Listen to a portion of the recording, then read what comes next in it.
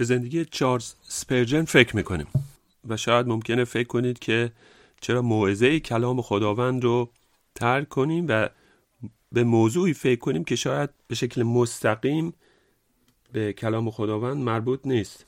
اما این وظیفه ماست به عنوان مسیحیان تا کارهای خداوند رو بدونیم و بدونیم که چگونه خداوند در طول تاریخ کلیسای خودش رو برکت داده.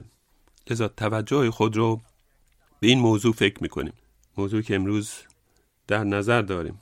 بدون شک یکی از بزرگترین دلایل افول کلیسا به لحاظ معنوی این است که ما تاریخ کلیسا و تاریخ قوم خداوند رو فراموش کردیم و این گناه و این نافرمانی از کلام خداوند. در کلام خداوند به ما فرمان داده شده کسانی که کلام رو به ما گفتن بیاد داشته باشیم. این وظیفه کلیساست و آیات زیادی هست در کتاب مقدس و من یکی رو براتون میخونم. در مزمور 77 نویسنده این مزمور چنین میگه: کارهای خداوند را یاد خواهم کرد، آری عجایب تو را که از قدیم است به یاد خواهم آورد. در تمامی کارهای تو تأمل خواهم کرد و به اعمال تو خواهم اندیشید. و مزمور بعد چنین میگه: آنچه را که شنیده و دانسته ایم و پدرانمان به ما باز گفتند، آنها را از فرزندان ایشان پنهان نخواهیم داشت. من با آقای اوون صحبت میکردم امروز صبح و امروز به من گفت که این دو ستون چوبی بلندی که در ساختمان کلیسا وجود داره، این چوبها تازه نیست و اگر دقت کنید در میابید که این چوبها در جای دیگه بوده، این ستونهای چوبی به اینجا آورده شده. اما ما امیدواریم که این مکان سالها باقی بمونه و شاید این ستونهای چوبی 100 سال از عمرش بگذره و به این هدف به اینجا اومده و باقی خواهد موند. و تاریخ کلیسای خداوند نیز به همین شکله. ما که مسیحیان هستیم و قوم خداوند هستیم، ما که تحت مشیت خداوند کلام او رو شنیده ایم، کلام خداوند با قدرت به ما اومده، چه به صورت نوشتاری چه به صورت گفتاری و بدون شک تأثیر C.H. اسپرجن بسیار زیاد بوده در زندگی ما، هرچند که او سالها قبل از جهان رفته. پس ما وظیفه داریم تا کارهای گذشته خداوند رو به یاد داشته باشیم با شکرگزاری و این خاطره رو به نسل‌های آینده نیز منتقل کنیم. پس شروع صحبت رو با واقعی از زندگی چارلز هدن اسپرجن شروع میکنم. واقعی که روی داد در 7 اکتبر سال 1857 میلادی. ممکنه بیاد داشته باشید که این سالی هست که در انگلیس آشوب هندی ها میگویند. سربازان هند در هند عده زیادی از انگلیسی ها رو میکشن و سربازان رو و خانواده انگلیسی ها رو به قتل میرسونن و دولت انگلیس 7 اکتبر اون سال رو روزه و فروتنی و دعا مقدر میذاره. اکثر کلیساهای انگلیس و به ویژه لندن اون روز رو در کلیسا جمع شدن به این هدف، شکرگزاری و دعا. جنوب لندن یک ساختمان خاصی بود به نام کریستال پالاس یا قصر شیشه‌ای، زیرا این کاملا از شیشه ساخته شده بود. در سال 1851 برای یک نمایش بزرگ در زمان ملکه ویکتوریا و این اولین نمایشگاه بزرگ بود در اون زمان. محصولات و وسایل غیره رو در اونجا به نمایش گذارده بودن و بعد اونو از اونجا به سیدنم هیل آوردن و در اونجا قرارش دادن و محل نمایش بود و کنسرت موسیقی و غیره. در این رویداد 1857 کسانی که مسئول اون کریستال پالاس بودن گفتن این ساختمون رو ما باز کنیم به روی مسیحیان تا بیان و دعا کنن و بعد آقای C.H. اسپرجن رو دعوت کنیم تا بیاد و موعظه کنه و این اتفاقی بود که روی داد. اون روز چهارشنبه بود، وسط هفته. فکر نکنم کسی اون روز به کار رفت زیرا روز ملی تعطیل بود. میخونیم که 7 صبح هوا بارونیه مثل هر روز. 7:30 صبح قطار به اون منطقه میاد، به سیدنم. جلسه ساعت 12 شروع میشه. سر ساعت 12 در اون سکویی که ساختن در انتهای اون قصر شیشه‌ای، C.H. اسپرجن برمیخیزه و میاد تا موعظه کنه. اون مرد تقریبا قد کوتاهی هست، موهاش سیاه که از وسط جدا شده، دستمال گردن سفیدی داره و لباس روستایی ها به تنش است. وقتی که می ایسته من فکر نکنم که همه او رو می دیدن که در اون سالن بودن، زیرا در اون ساختمون 23,600 نفر جمع شده بودن. به احتمال زیاد بزرگترین جمعیتی که تا به اون روز در یک ساختمان جمع شده بود برای شنیدن کلام خداوند. حدود 1600 فوت قدشه، 107 فوت قدش هست و در این ساختمان شیشه‌ای هست که اسپرجن صحبت میکنه بدون میکروفون و بدون بلندگو، و اگر او رو نمیتونستن ببینن بدون شک میتونستن او رو ببینن، زیرا در اون زمان هر کس که او رو شنیده بود از صفاتی صحبت میکرد که چگونه کلام او و صدای او هست. عده‌ای میگفتن صدای او مثل یک زنگ نقره‌ای هست در شفافیتش، عده‌ای دیگه میگفتن که صدای او مثل یک شیپور هست و واقعا خصوصیت کلام او چنین بسیار قوی و بلند. خب او شروع میکنه ابتدا دعا کردن و بعد سرودی رو میخونن، سرود مسیحی رو، سپس کلام خداوند میخونه از کتاب دانیال فصل 9 و بعد دعا میکنه و بعد شروع میکنه به موعظه کردن با این کلام و میگه من امیدوارم روح خداوند به من یاری بده و از شما میخوام به فصل 6 میکا و آیه 9 دقت کنم. به چوب دستی و مقرر دارنده آن گوش فرا دهید. اسپرجن به اونا نگفت که چگونه این آیه رو انتخاب کرده، اما ما میدونیم که اون هرگز از یک آیه موعظه نمی کرد مگر اینکه این آیه واقعا روی دلش تأثیر گذاشته بود و این آیه بدون شک تأثیری بر دلش گذاشته بود. وقتی که موعظه‌اش آماده می کرد، اولین کلامش در این موعظه این بود: این جهان محل مجازات گناه نیست. و بعد ادامه میده که وظیفش اینه که همچنان که در اونجا جمع شدن تا به اونها صحبت کنه از گناهشون، از گناه قوم. و این کاری که انجام میده، ابتدا در مورد گناه مردم صحبت میکنه و تحمل بی اخلاقی در جامعه، و بعد در مورد ظلم و ستم صحبت میکنه که به فقرا میرسه و میگه بنگرید امروز افرادی که ثروتمندن چقدر به فقرا ظلم میکنن. در بسیاری از مکانها حقوقی که فقرا میگیرن بسیار پایین تر از اونی که واقعا حقشونه و اکثر ثروتمندان به فقرا نگاه میکنن به عنوان پله‌های نردبون تا از اون بالا برن. و بعد توصیف میکنه که چگونه در کارخونه ها فشار میاد بر کارگران و غیره. پس از این گی بزرگان زمین خدای وجود داره و او گفته در زمین عدالت و پارسایی داشته باشید و ظلم نکنید. سپس در مورد گناه فقرا صحبت میکنه که اکثر شنوندگان در اون سالن جزو این گروه بودن و میگه صدها نفر از اونها هستن که در اینجا هستن که وقتی که باید کار کنید و بهتون حقوق داده شده شما اون وقت رو میدوزید برای چیز دیگه ای. و کدومی که از شماست که به خداوند نگاه کنه و بگه تو مرا فقیر ساختی اما من در همون شرایط به سختی کار میکنم. و بعد اسپرجن به گناه کلیسا اشاره میکنه، میگه کلیسای خداوند چوب دستی فرود اومده و کلیسا باید اون رو بشنوه. و منظور من از کلیسای دولتی انگلیس نیست، بلکه کل جماعت مسیحیانه و ما وظیفه خود رو انجام نداده ایم. و سال هاست که در کلیساها مبشرین کلام رو چنان که باید بشارت نمیدن. اونها سخنوری رو بلدن اما مردم نمیدونن که کلام خداوند چیست. کلیسای مسیح به خواب رفته وقتی که شیطان در حال بلعیدن جهان هست. و بعد اسپرجن موعظه‌اش رو به آخر میرسونه و دعوت میکنه برای فروتنی، برای توبه و میگه ای کاش من میتونستم امروز کسی رو برای مسیح دعوت کنم. جمع اومدن این مردم در اینجا برای من چه ارزشی داره؟ من برای جمع شدن من در این مردم در اینجا تلاش نمی کنم و من مشتاق احترام مردم نیستم.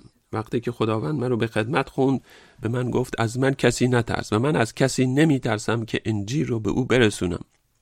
چند نکته است که میشه در مورد این واقعه گفت 7 اکتبر اون سال. اولین نکته اینه وقتی که اسپرجن به خون رفت اون روز عصر در خیابان نیو کنت رود، یعنی چهارشنبه عصر به رخت خواب رفت تا روز جمعه صبح خوابید. این تنها باری بود که این کار انجام داد. اون مدت 2 روز خوابید از خستگی. نکته دیگه که از این واقعه باقی مونده اینه که سالها بعد 2 مرد مسیحی با هم صحبت میکردن. یکی از اونها بیمار بود و رو به مرگ و دوستش از او پرسید که چگونه تو مسیحی شدی؟ و اون که رو به مرگ بود پاسخش این بود: سالها قبل در اکتبر 1857 من کارگری بودم و یک کاری رو در کریستال پالاس انجام میدادم در لندن. ساختمون خالی بود و من با چند تا از دوستان بودم و این کار رو اونجا انجام میدادم و یک باره صدای بلند شد مثل صدای رعد و برق. با قدرت عالی گفت بره خدا را بنگرید که گناه جهان را از میان بر می داره. و این چند روز قبل از روز چهارشنبه است و اسپرجن به اون ساختمون خالی رفته و میخواد اونجا رو آزمایش کنه که آیا صداش به همه میرسه. و در اینجا عده کمی از کارگران هستن و این مرد هنوز بیاد داره که وقتی که اون روز این کلام به گوشش رسید این باعث شد تا واقعا مجاب سازه و بعداً مسیحی بشه. و یک واقعه دیگه و از همه جالبتر اینه که در مورد این واقعه اون واعظ چند سالش بود؟ ایشون 22 سال بیشتر نداشت. و اگر میخواید این موعظه رو بخونید در جلد 3 از موعظه های سرمون موعظه های اسپرجن هست. اما 60 جلد دیگه از موعظه های او به زبان انگلیسی چاپ خواهد شد. در کل 63 جلد. حتی 25 سال بعد از مرگش تا سال 1917 این موعظه ها رو جمع می‌کردن و چاپ می‌کردن.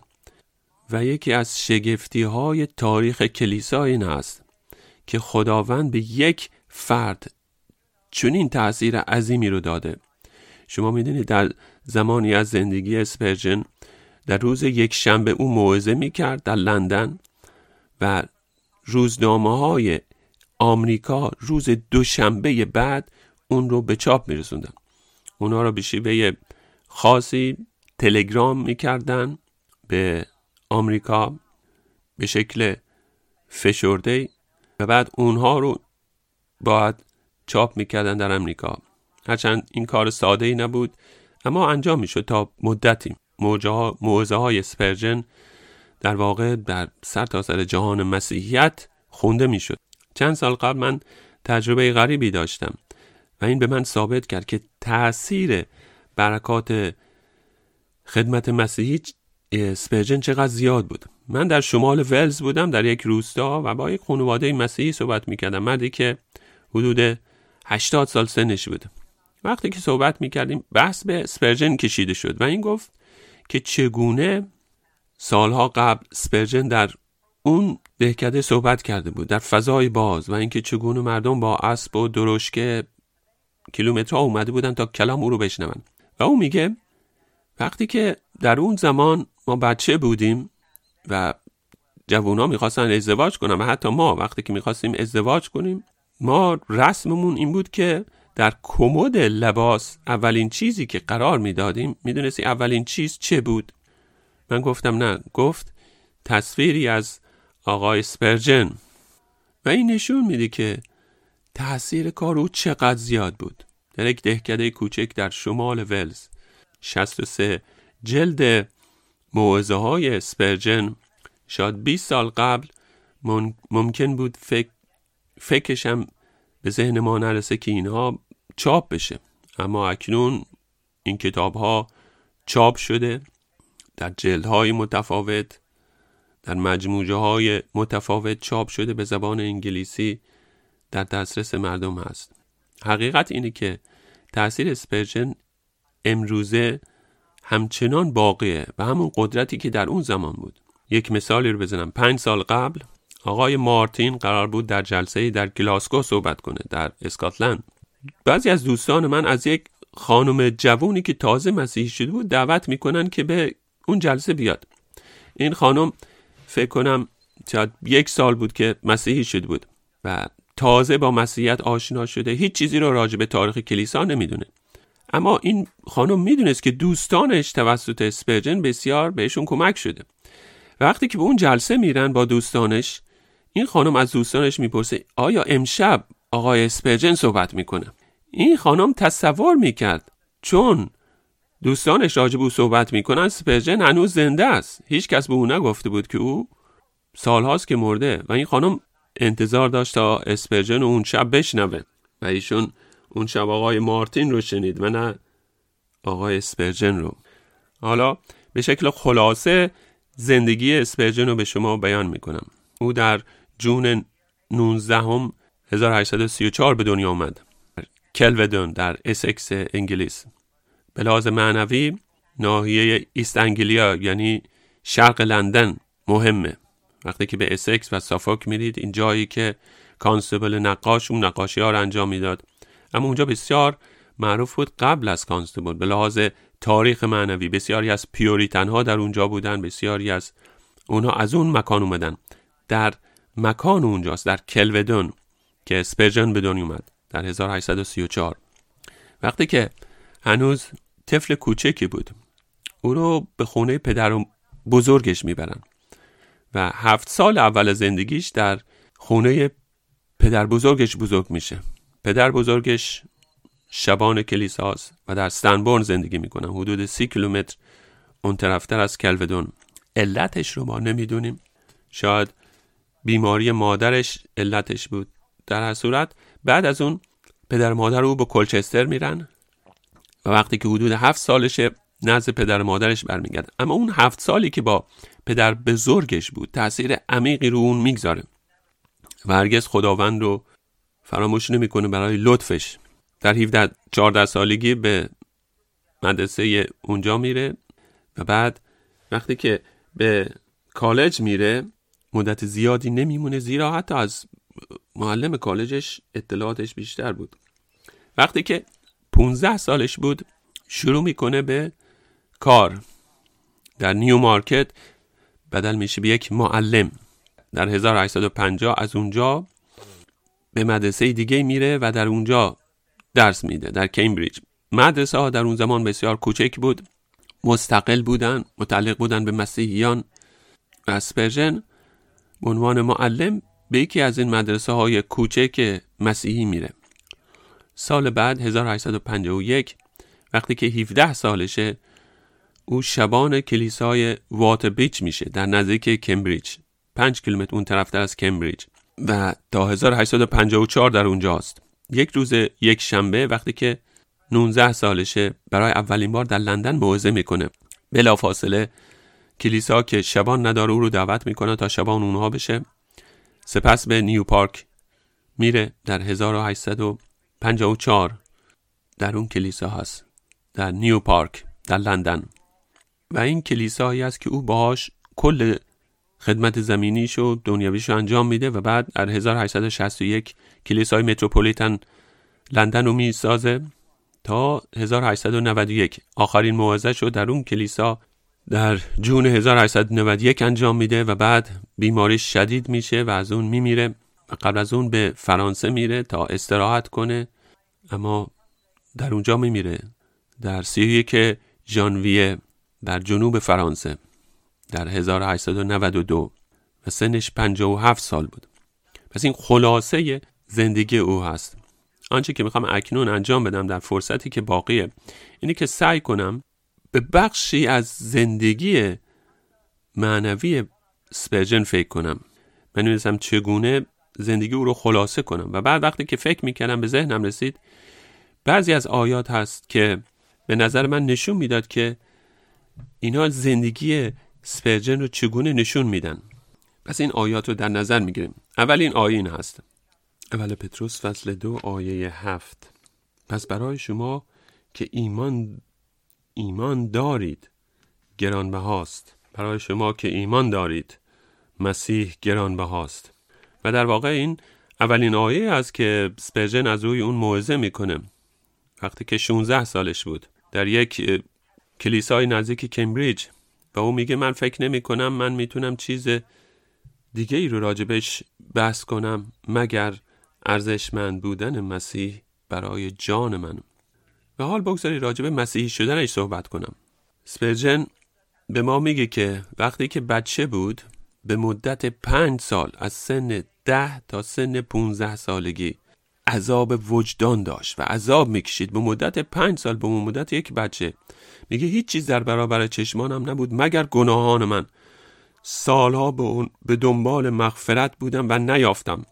و اون می نویسه که شریعت مثل یک ابر سیاهی اومد و یا مثل یک شخمی که اومد دل و جان من رو شخم زد و به این شکل فشار زیادی روش بود. بعضی از نویسندگان او، کسانی که زندگیش رو می نویسن، میگن چگونه ممکنه او که پدر شبان کلیساست، چگونه این فرد ممکنه اینقدر عذاب بکشه، عذاب وجدان داشته باشه و چرا نجات نیافت.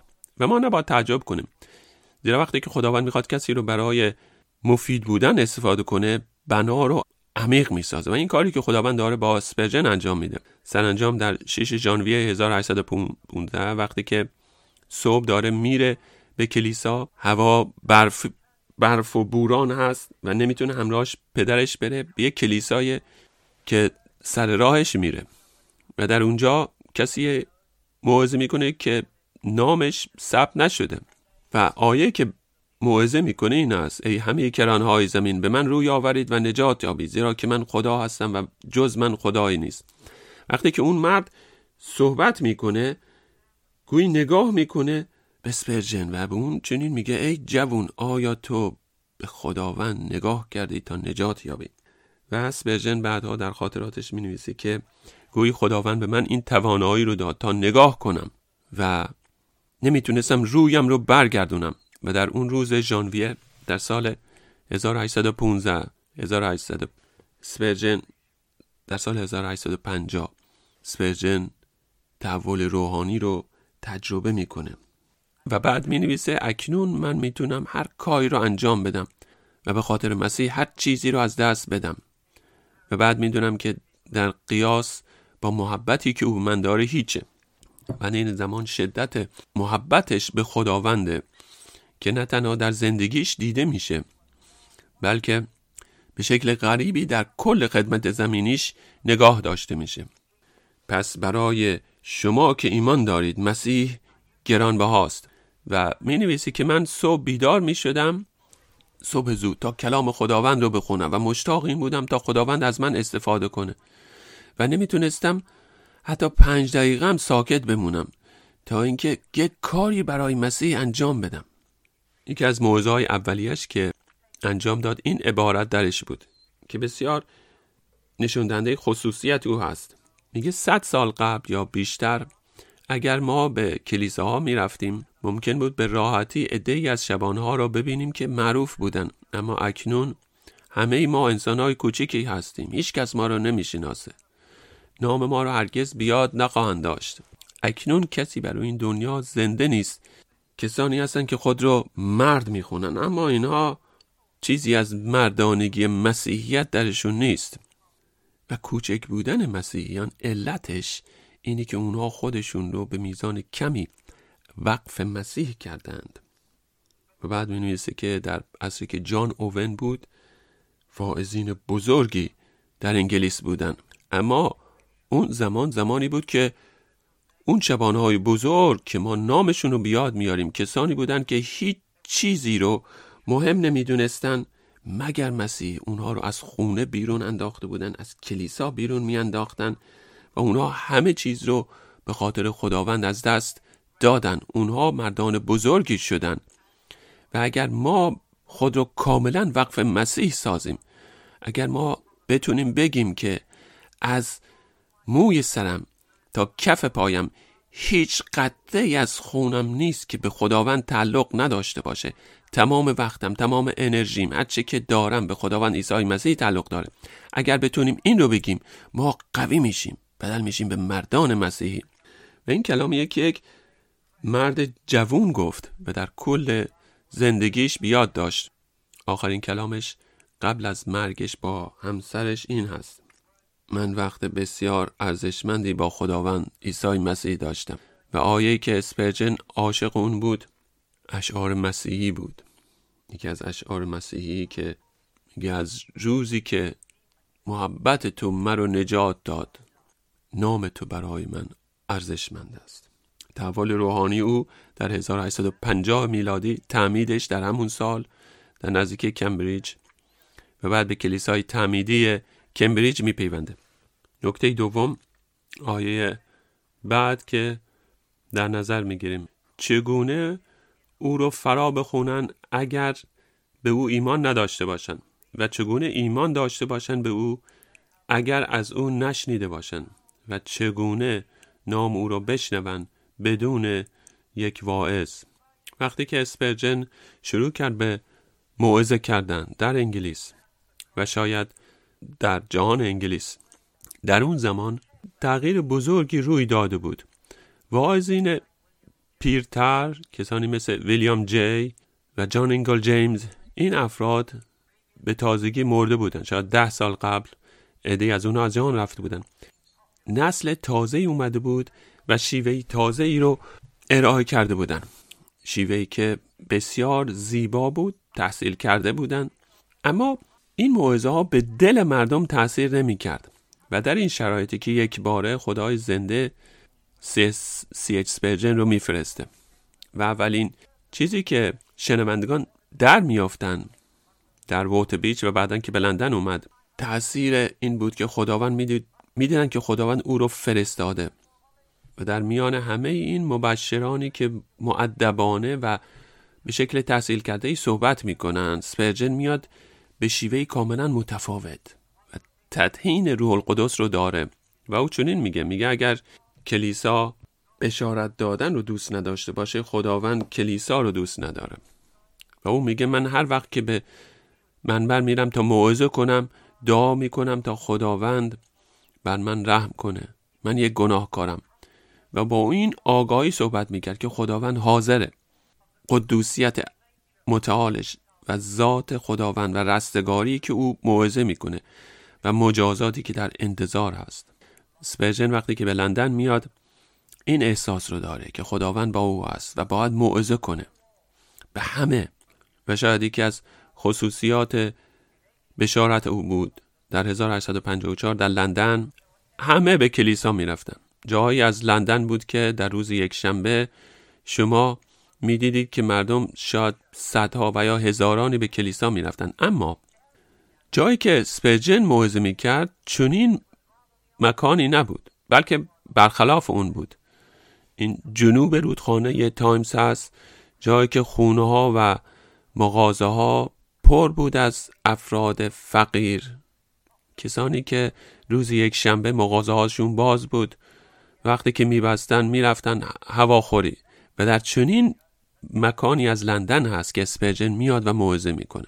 و همچنان که سالها میگذره در اون کلیسا 14,691 عضو جدید رو میپذیره و اکثر زیاد این افراد کسانی نبودن که از کلیساهای دیگه میرفتن، بلکه کسانی که از دنیا بیرون کشیده میشن و به کلیسا اضافه میشن. یکی از نویسندگان آمریکایی در مورد اسپرجن که اغلب اوقات موعظه هاشو شنیدیم میگه اگر به کلیسای تبرنکل میرفتی میدیدی که همه فقیرن. کلیسای او در واقع کلیسایی بود که محل فعالیت بود و تأثیر او بر روی شنوندگان در خدمت به کلیسا بود. کلیسایی که از افراد ثروتمند و بزرگ نبود، بلکه از فقرا و افراد سطح پایین جامعه.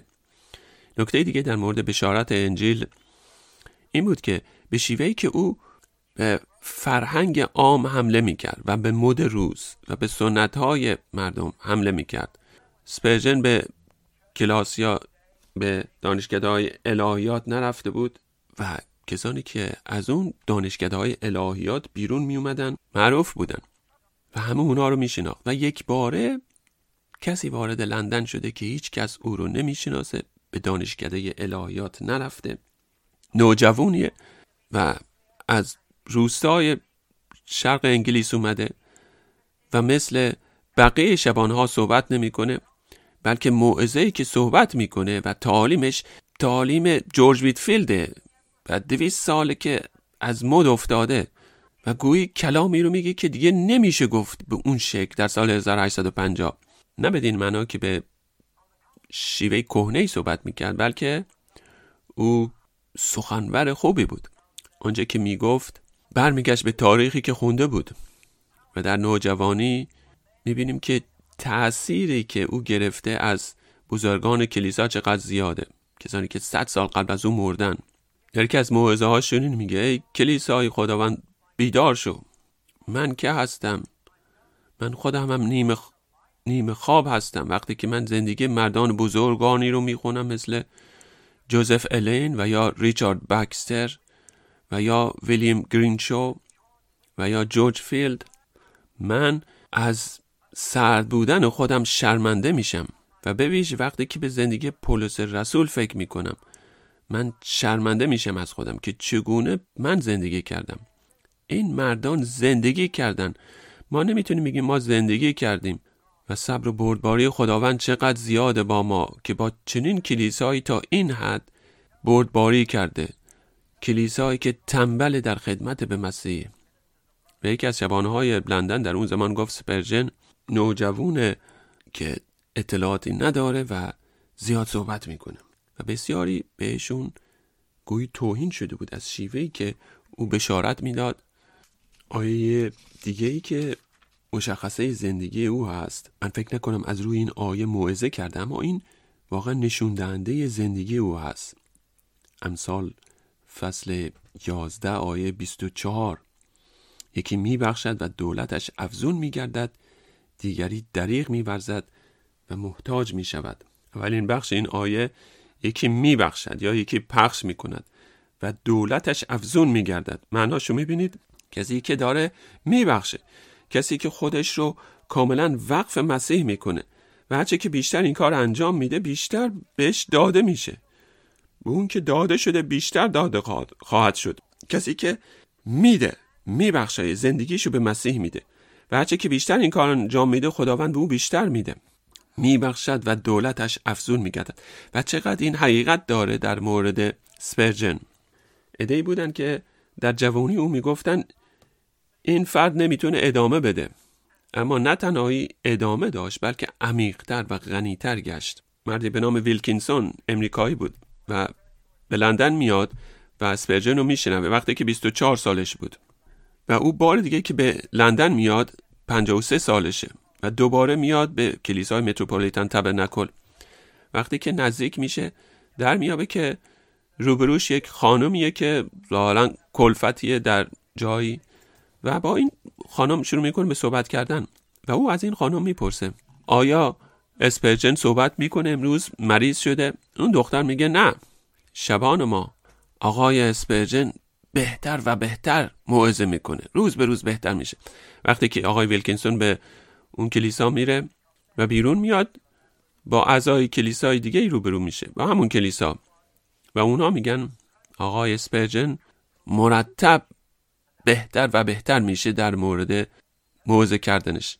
و ایشون وقتی که او 24 سالش بود و بعد 53 سالش بود شنیده بود و این شیوه موعظه کردن و غنای موعظه کردن اسپرجن نه تنها کم نشده بود بلکه بیشتر و بیشتر شده بود و این اعتبارش به اسپرجن نیست بلکه به غنای کتاب مقدس هست و شگفتی کلام خدای زنده. و خداوند میتونه از طریق یک فرد کلام رو پخش کنه و ببخشه و افزون گرده و این صرفاً از طریق موعظه کردن اسپرجن نبود بلکه بسیاری چیزهای دیگه.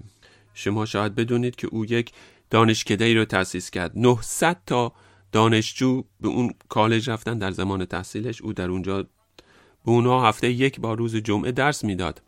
کل عصر رو درس میداد و 40 تا از اونها در لندن کلیسا ساختن و تأثیر کار او سالها باقی موند.